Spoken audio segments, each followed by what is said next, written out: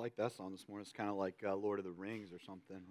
We're ready to go on an epic quest. Well, it's good to see you guys this morning. Let me just see real quick, where are my morning people at? Let me just see loud and proud out there. Where are my morning people? And where are my people that avoid morning people until they've had at least a couple cups of coffee? Yeah, there's usually two different types of groups. I think I'm probably the morning person at my house, although it is a process for me of waking up. But once I get going, I'm ready to go. But I think as morning people and as those that aren't morning people, we can all agree that the worst is being woken up abruptly. And especially when you're in a deep sleep, you're in a good sleep, and then you just get woken up abruptly from that sleep. And so this past week, I've been home with the kids. I've had the boys myself. Jess has been traveling. And so, typically we sort of divide. It's never been spoken of, but it's sort of like we kind of divide the noises in the house. I think she's tuned in to the noises that involve the kids.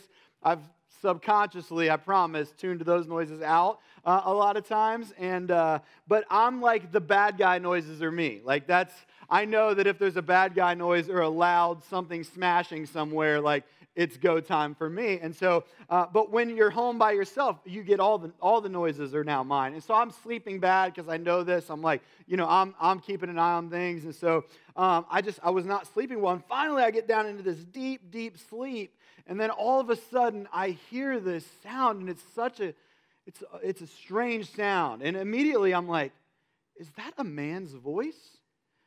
Bad guy noise. I'm ready to go. Adrenaline's pumping, and I'm up. I'm ready to deal with the situation, whatever it is. And so I'm sneaking out because it's coming from the main area of our house. And so I'm I'm stealthing in there to see what's going on. And as I'm kind of doing that, I'm like, wait, that's a familiar voice. What is that? And I'm like, Batman? Is that you?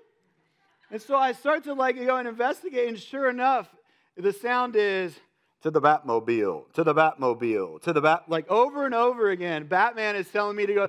I'm like, Batman, it is 4 a.m. We are not going to the Batmobile, especially right now. And I come to realize, because I'd never heard this sound before, that this was Miss Aaron's gift to Eli for his birthday, and it was a Batman watch. Now, so I go and somehow this alarm was set for 4 a.m. and I go in there and I shut off the watch, and I'm just I'm thinking to myself thank you, Miss Aaron. We love, but he loves this little gift. But I'm here's just a public service announcement to the watchmakers out there.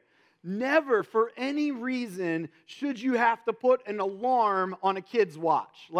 They don't got to be nowhere, okay? And if they do, I will get them up. You don't ever wake for any reason a sleeping child. And here's the other flaw in the only time that those alarms get set, because I've seen it happen before. It's always the middle of the night. I don't even think there's a PM on those watches. It's what AM are we going to hit them with, And somehow he had set the watch. And then it's funny, too, because, you can't ever figure out in the middle of your slumber, how to turn it off. So you just end up snoozing it. And then you're snooze. And then a little bit later, it's to the Batmobile. Oh, back at it. And I was telling this story to Mitch and Paul came over to hang with us on Friday night. We had all our kids playing together. I was telling them this story. And then they went home that night. And Mitch is like, dude, you're never going to believe who woke me up at 4 a.m. this morning. He's like, in the middle of the night, I swear, to the Batmobile, to the Bat. And I'm like, dude, I promise I did not put that.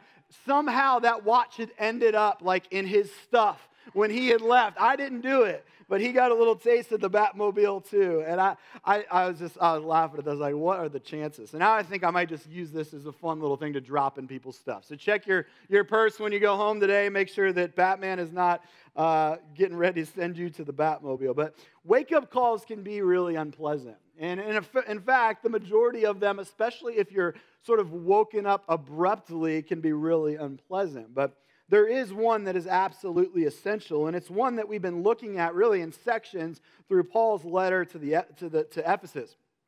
And this letter to Ephesus really is its own wake-up call, where Paul is waking the Ephesian church up to some things. In fact, in Ephesians 5:15, he gives this very specific reference in Scripture where he says, Wake up, sleeper, rise from the dead, and Christ will shine on you. Be careful then how you live, not as unwise, but as wise, making the most of every opportunity, because the days are evil. And so Paul is very clearly saying here to the Baptist, no, he's not saying that, but he is saying it's time to wake up. It's time to mobilize. It's time to get moving. We've fallen into a slumber, and his goal is to wake the people of God up. And it really, throughout this series, it's been a call to God's people, to his church, a call to mobilize, to get up and to get moving again. And maybe for some reason you found yourself stagnant in your faith journey, or maybe you've sort of found yourself sidelines in sort of the greater mission of the church. And for whatever reason, you've kind of gotten a little bit sleepy or caught in a slumber. And so over the course of these last several weeks, we've been saying, hey, it's time to get up, it's time to wake up, it's time to get moving again. And the first move we talked about was this move to know God more. And then we talked about this move to be more of who God created us to be. And then we talked about this move that Stephen talked about last week, which is to do more. And it's not necessarily for us to do more, but to allow God to do more through us. And so that's what we talked about last week. And then this week, we're talking about this call to love more.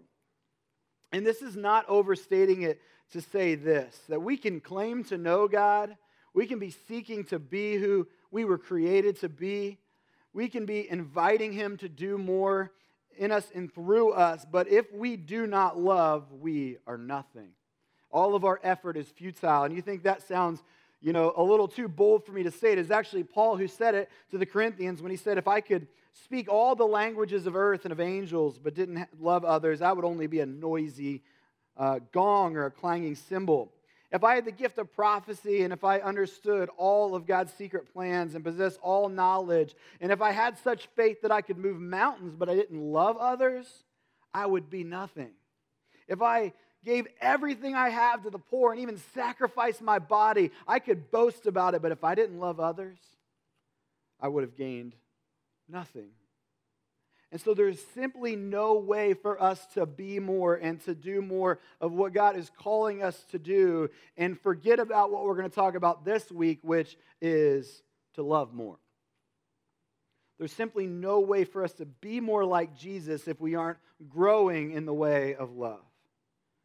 And maybe you've heard it said before that we should look like Jesus, we should act like Jesus, and this is all true, but why is anybody telling us to smell like Jesus? Now, I'll get to it, I promise, we'll make sense of this. But you heard that deodorant commercial that talks about how scent is the strongest sense tied to memory? I think that's true. I've definitely had those scents that I'm not going to be quick to forget. And one of them happened just this week where I got into the van and I'm like, what is that smell? Like, I can't even be in here. Like, we're all like gagging, like it's that intense. And I'm like, is somebody's socks in here? Or like, what is it? And everybody had their shoes on, because my boy's got some stinky feet, and I'm like, it could be it. But it turned out that somebody had left like an old container of milk that had got like squeezed out. Stinky, rotted milk in the heat that's cooking in your car like a science experiment, a smell you're not quick to forget. And I was like, another one is like Kings Island in the summer, Anytime I smell asphalt and body odor, I'm like, Kings Island in the summer. Like, that's what I smell, And actually, then that takes me back sometimes to when I was doing middle school camp, as a student pastor. And there is something about middle school boys, And it's like this, like, Axe body spray combined with, like, puberty. And it could be a little bit too much. And I just always, like, I smell that smell. I'm like, I go right back to those places. Now, here's what it says about love. Here's what it says about the scent of love in Ephesians 5, 1-2. It says that we should follow God's example, therefore, as dearly loved children, walk in the way of love, just as Christ loved us and gave himself up as a fragrant offering and sacrifice to God.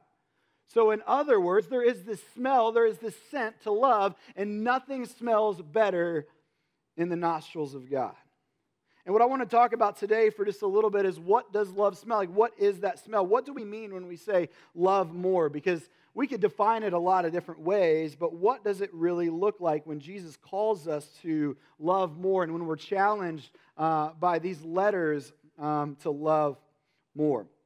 In fact, somebody had this particular question for Jesus one time. In fact, the question kind of started out like this, and it was one of the experts of the day. And we got experts today for everything, and the experts are always saying one thing or they're saying another thing. Well, the expert of the day in the Jewish law and really the Old Testament, there was a lot of religious leaders that were considered experts in the law. And so if you had a question about, how to interpret something or how to, make sense of this, you would go to one of those experts. And this was one of those experts, and he came to Jesus, and the expert is asking Jesus a question. Now, usually the experts, when they're asking Jesus a question, they have an agenda, right? And in this case, he's asking this question that he thinks potentially he might stump Jesus on or whatever. But he asks this question, and the question goes like this. It says, "What must I do, Jesus, to inherit eternal life?" That's an interesting question, isn't it? I mean, just on the face value of the question, it's interesting because he's asking the question, what can I do to earn my inheritance, right? He said, which is an interesting thing, because when it comes to inheritance, there's normally nothing you do to inherit it, right? It's just, you're born into that family. And so even that question shows that he doesn't quite understand things as you would expect an expert to understand things. And so Jesus, rather than just correcting him, he goes and says, okay, I'll bite on this one. So Jesus, like a good teacher, he asks the question with a question. What must I do to inherit eternal life? So he puts it back on him. He says, well, expert in the law, how do you interpret the law? How do you interpret it? How do you interpret the Old Testament? And so the teacher, feeling pretty, he's flaring out his chest, like, I've got this one. Of course I know the answer to this one. And so he answers the question, and the answer, he says, is, love the Lord your God with all your heart, soul, mind, and strength, and love your neighbor as yourself. And Jesus is like, well, yeah, that's a good answer. That's the right answer on paper. And so Jesus commended him for his answer. And this follow-up question, however, the expert then asks a follow-up question, which completely makes the point that he doesn't understand love at all. Because his follow-up question was this. Seeking to justify himself, the scripture says, he asked, who is my neighbor? Who is my neighbor? And that's what we're going to talk about a little bit today. If you want to turn with me, we're going to look at Luke 10:30 through 37, because here what Jesus does is he's like, all right, I'm going to answer a question with a question, and now I'm going to answer a question with a story. And so he tells them a story to make the point about what it looks like to be a neighbor. And so we're going to make some connections today to that text about what it looks like to love more. And so Jesus responds in this way. He says, a man was going down from Jerusalem to Jericho when he was attacked by robbers. They stripped him of his clothes, beat him, and went away, leaving him half dead. A priest happened to be going down the same road, and when he saw the man, he passed by on the other side. So too, a Levite, when he came to the place and saw him, passed by on the other side. But a Samaritan, as he traveled, came where the man was, and he saw him, and he took pity on him. He went to him, and he bandaged his wounds, pouring on oil and wine. Then he put the man on his own donkey, brought him to an inn, and took care of him. And the next day he paid for his stay. He looked after him. He said, when I return, I will reimburse you for any extra expense you may have. And then Jesus asks this question, which of these three do you think was a neighbor to the man who fell into the hands of the robbers? And the expert of the law replied, the one who had mercy on him. And so Jesus told him then, go and do likewise. Go and do likewise. And so here's some connections we can make about what it looks like to love more. And the first is this, that more love, look out, is going to mean more interruptions. It means more interruptions. And I don't know about you, but I'm not great with interruptions. I'm really not. And part of that is because, as you know, I have ADD. And so, I work to not have interruptions. It takes a lot of work to not, because when I get interrupted, and what I used to do is I used to invite interruptions, because what would then happen is I could procrastinate and I wouldn't have to do what I actually needed to do. And so now I've kind of learned to minimize disruptions, right? Avoid interruption. But interestingly, the way of Jesus is in direct contrast to that mindset. And here we see that the priests happened to be going down the same road. We saw the man, he passed on the other side. So too the Levites. So two guys saw this man, because it says they saw him, but they passed by on the other side. And you could just think, man, that's just completely heartless. But both of them probably had legitimate reasons, right? They had things that they needed to do. And in particular, in that day, according to Jewish law, that man, if he was dead or near dead, would have been considered unclean. And so they would have had to go through, if they had kind of went and tended to this man, they would have had to go through the whole process of being cleansed again. And that was a process that they didn't feel like they had time for. And so instead of helping, they're like, well, hey, we got more important things to do here. Who's going to be the priest, right? If I got to spend all this time, making myself clean again. And so they continue to carry on. And we have lots of good reasons why we don't stop to help. I told you guys that I was doing that triathlon, and I survived, so that's good. The swimming was the thing that I was worried about, and I was like, once I get the swimming out of the way, I'll be good. And so for me, I'm like, I just need to survive the swim. And Jonathan had given me some good tips, but I didn't get a chance to really practice them. And so I went right back to my old techniques when I got in the water, like head up above the water like a turtle and just try to smash through the water, The least efficient and most tiring way you could possibly swim. The only advantage was I was breathing the whole time because my head was up, rather than I couldn't time it right. I just wanted to drink water, and that's not what you want to do when you're swimming. And so I'm out there, and I went right back to my old ways, just trying to tear through the water. And in my mind, I'm like, I just have to get through this. Get through this, survive this. And there was a bit of inner panic, because I'm like, this is a far way off. This is a lot longer than I thought it was going to be. And I start to kind of have this feeling, and I'm like, man, what if I just can't keep going? And they had some lifeguards stationed along the way, and I was like, well, hopefully I could at least notify one of them, But I'm like, I'm gonna gut it out. I'm gonna give it all I got. And so I'm doing that, and I'm getting more and more tired. And all of a sudden, I look over and I see this guy. You can mostly just see people's caps as they're swimming, and there is a guy, and he's waving. But he's not waving like he's trying to wave at his family over on the shore. He's waving like he needs something. And I'm like, uh-oh, this isn't good. And I'm like, lifeguards, hello? Are we texting? What is going on? This guy needs some help, And so he's waving. And in my mind, I'm thinking, this isn't good. And it's and why am I the person that notices him?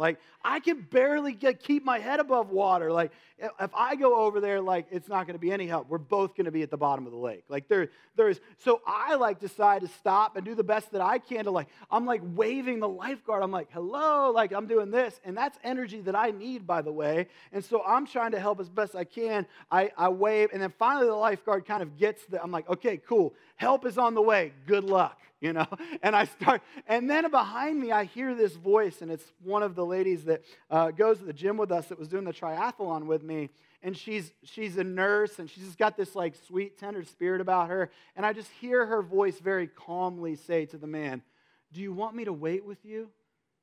And I'm like, I'm the worst human being on the planet. I'm out there just tearing through the water, trying to survive, and she's like, do you want me to wait with you? I'm like, now, that would have been a neighborly thing to say, right? And I'm like, but I missed my opportunity. And I'm like, okay, good. At least there's a medical professional there. Let's keep going, But thankfully, the guy was okay, just so you know.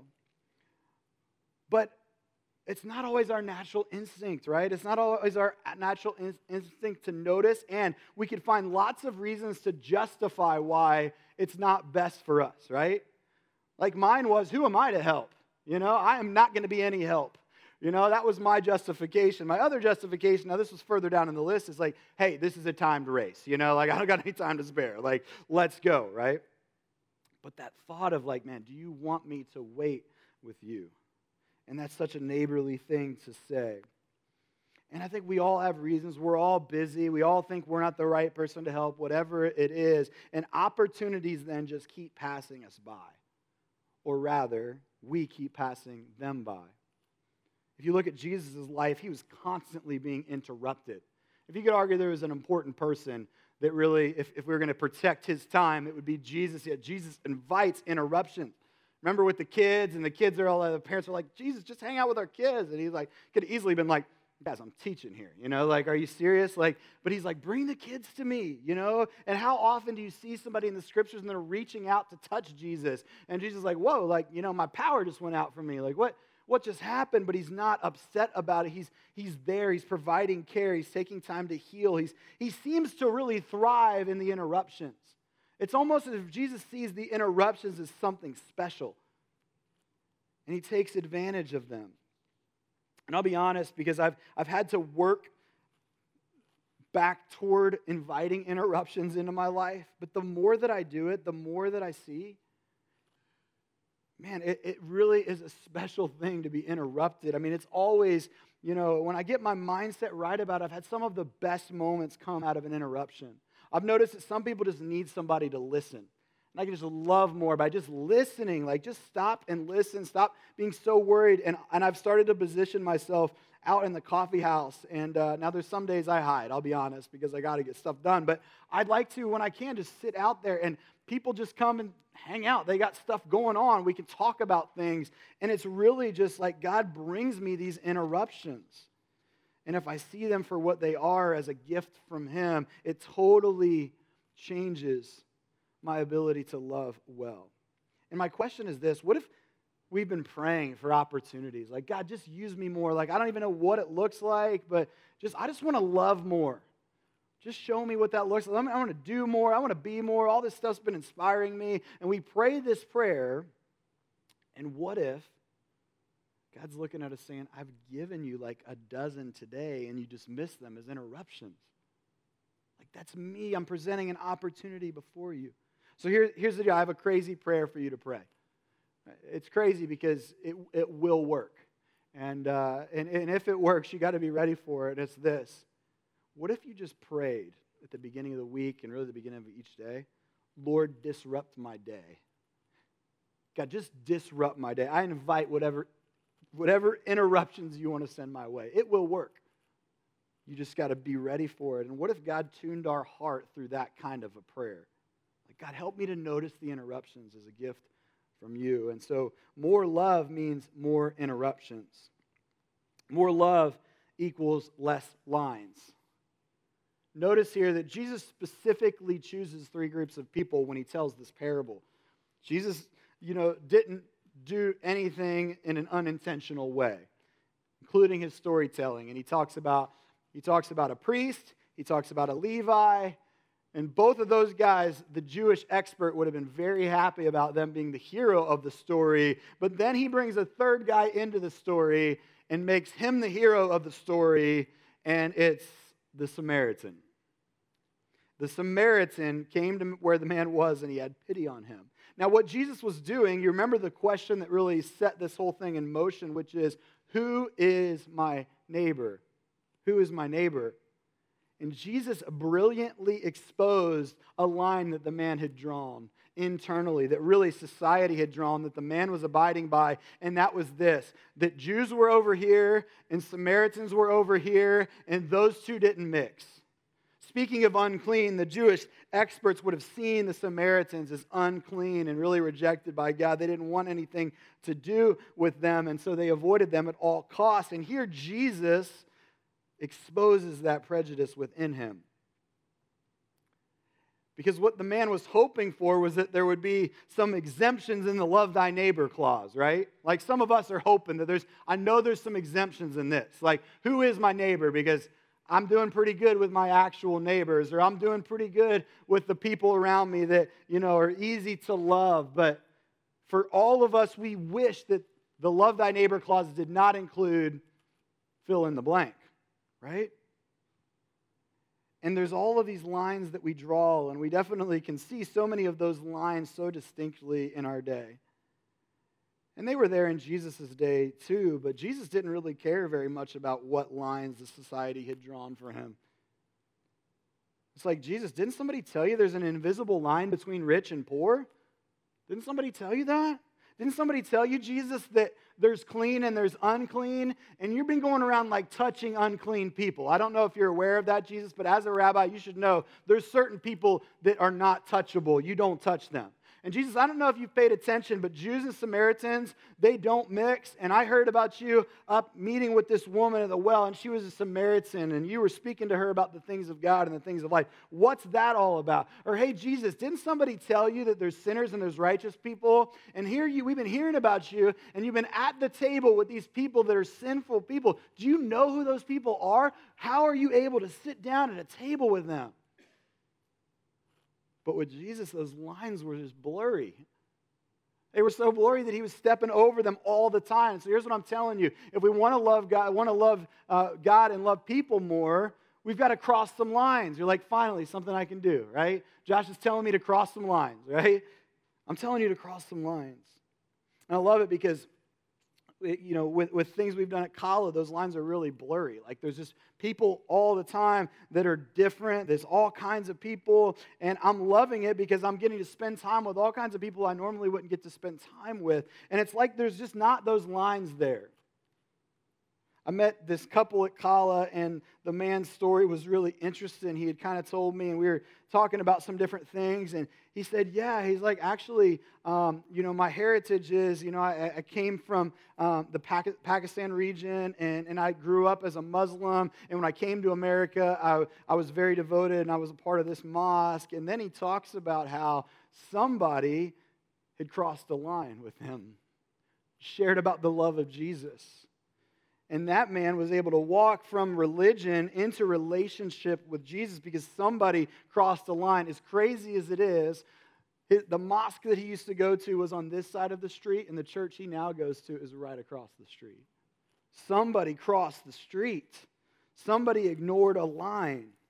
Somebody crossed a line, and because of that, somebody was able to encounter the overwhelming love of Jesus. And so let me ask you this question. What lines have you inadvertently drawn?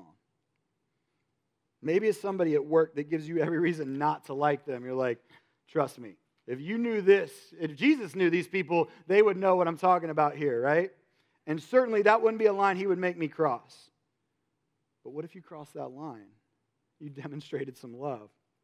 Maybe it's someone who's wronged you. And you're like, man, they don't deserve my love. And maybe you should maintain a boundary in some way, but what would it look like to cross that line of love? Maybe it's someone that you just disagree on some big topics, right? And I'm sure you can find plenty of those people, right? We have a lot of people with a lot of strong opinions out there, and there's probably going to be really easy in a given day to find a lot of people that you can disagree with. But what if you crossed the line and demonstrated love in the way of God? Maybe it's somebody that most everyone else has written off. They feel unlovable. They stand at a distance. They blockade themselves off. They don't want to be loved. They don't demonstrate at all that they want to be loved. But what if you chipped away and crossed the line in the name of Jesus? Luke 6:32-36 says, if you love those who love you, what credit is that to you? Even sinners love those who love them. And if you do good to those who are good to you, what credit is that to you? Even sinners do that. If you lend to those from whom you expect repayment, what credit is that to you? Even sinners lend to sinners, expecting to be repaid in full. But love your enemies, do good to them, and lend to them without expecting to get anything back. Then your reward will be great, and you will be children of the Most High, because He is kind to the ungrateful and the wicked. Be merciful then, as your heavenly Father is merciful. Do you realize how countercultural that statement was both then and now? Love your enemies? Show kindness to the wicked? Like what? Jesus, are you serious when you're saying this? And this is the more that He's calling us into. To take a step further, to don't just love like everybody else loves, but to love more, which means less lines. More love also means more care. It says that the Samaritan, as he traveled, what did he do? He came to where the man was, and when he saw him, what happened? He took pity on him. And we see then how that was described after that when he had that emotion and that reaction, he didn't just feel sorry for the man and say, oh man, that stinks, like good luck to you. He went, he bandaged his wounds, he poured on oil and wine, he put him on his own donkey, he took him in, he took care of him and took him to the inn. And then he said, listen, if there's any extra cost, like look after him, I'll return and I'll reimburse you. He took pity on him. The Message version says that his heart went out to him. So there was this inner reaction that caused this outward reaction. And no matter how you translate it, the simple reality is that the Samaritan cared. Mr. Rogers, before he was known as Mr. Rogers, was a Presbyterian minister, and his insight here, I think, is spot on. He defines caring in this way. He says, caring comes from the Gothic word kara, which means to lament. So caring is not what a powerful person gives to a weaker person. Caring is a matter of being there, lamenting right along with the one who laments. And so the challenge is that we care enough to actually be there, to actually stop, to actually show up. Caring isn't just a feeling. Feeling sorry for someone is one thing. Taking pity on them is another, and it requires movement. It requires motion. It's a choice. It's a choice to be there in another's pain. It's a choice to love to the point that it hurts. It steps into the hurt with the hurting. I remember this Lumineers song that would say, the opposite of love is indifference. We always think that the opposite of love must be hatred, but the opposite of love is not caring at all. It's indifference. And I think that indifference really, in a lot of ways, is our own defense mechanism because there's so much going on in the world, and we get overwhelmed by it all. And then when the commercial comes on the TV, and it's like that, whatever music that's all, makes you feel feelings on the inside, and then it's like this, and like I have this gut reaction sometimes to just put this wall up, right? Because I don't have the capacity to care, and God continues to bring those walls down. We're meant to care, even when it hurts. And as much as being numb or ignoring problems would be a much easier, more pleasant life for us, we are called as followers of Jesus to love more, which means we actually have to care. Apathy avoids action, but compassion dares to care. And rather than arguing, and we have good reasons, right? I've got my own set of problems. Some of you are like, if I can barely just carry all of the stuff that I have to carry. Sometimes we think, maybe they deserved it in some way. I mean, maybe there's a reason, and maybe at some level that's true, but we have to look past that because compassion dares to care. Paul says this, love must be sincere, hate what is evil, cling to what is good. Be devoted to one another in love and honor one another above yourself. The Samaritan's love was sincere. He made the hurt man's problem his problem. And maybe this seems a little bit too simplistic, but I think there's really generally three kinds of people. There are those who help, there are those who hurt, and there are those who hang back. There's those who help people, there's those that hurt people, and there's those that hang back and let the helpers help people and the hurters hurt people. And I think that we need to continue to have the conviction to be among the people who help in one way or another. I had a conversation with a lady that we're talking about coming alongside with Kala, and her name is Cindy, and she works with Focus on Youth, and it's an adoption agency, a foster care and adoption agency here in the Westchester area. And I just got really appreciate this conversation with her and her sharing her heart. And she shared a few things with me that really struck me. One of the things is this. She said that every 4 minutes somebody's entered into care outside their home. Every 4 minutes in the United States, somebody enters into care outside of their own home. And so this amount of 20 minutes that we've been talking, there's already 5 kids that have been entered into care outside their home. And then she said this, and this really struck me. She said, if one family in every church in America took in one child, there would be no longer any need for the foster system. We could totally get rid of the foster system. One person, not 50% of the people, one family in every church in America took in one child, there would no longer be need for the foster system. And that really struck me. And I've heard similar figures when it comes to hunger around the world. It just makes you wonder how many of the world's problems could be solved if we really dared to care. If we let the fullness of Jesus really reign in us and flow through us. And it really doesn't even take all of us. It only takes a few of us daring to care to really change the world. And we can't do everything, right? We can't solve every problem, but each of us can do something. The Apostle John, he poses this convicting question. He says, if someone has enough money to live well and sees a brother in need, but shows no compassion, how can God's love be in that person? More love means more caring. More love equals less excuses. The original question was, which one was the neighbor? Who is my neighbor? And Jesus turns the question back on him and he says, which one was a neighbor? Don't focus on who your neighbor is, but which one is a neighbor. You be a neighbor. Don't worry about who your neighbor is. You need to be a neighbor. And so which one was a neighbor? And the man can't even say the Samaritan because he despises Samaritans. So he just says the one who showed him mercy. And then Jesus challenges him with this: go and do likewise. Go and do likewise. Not go and think about it. Go and pray on that.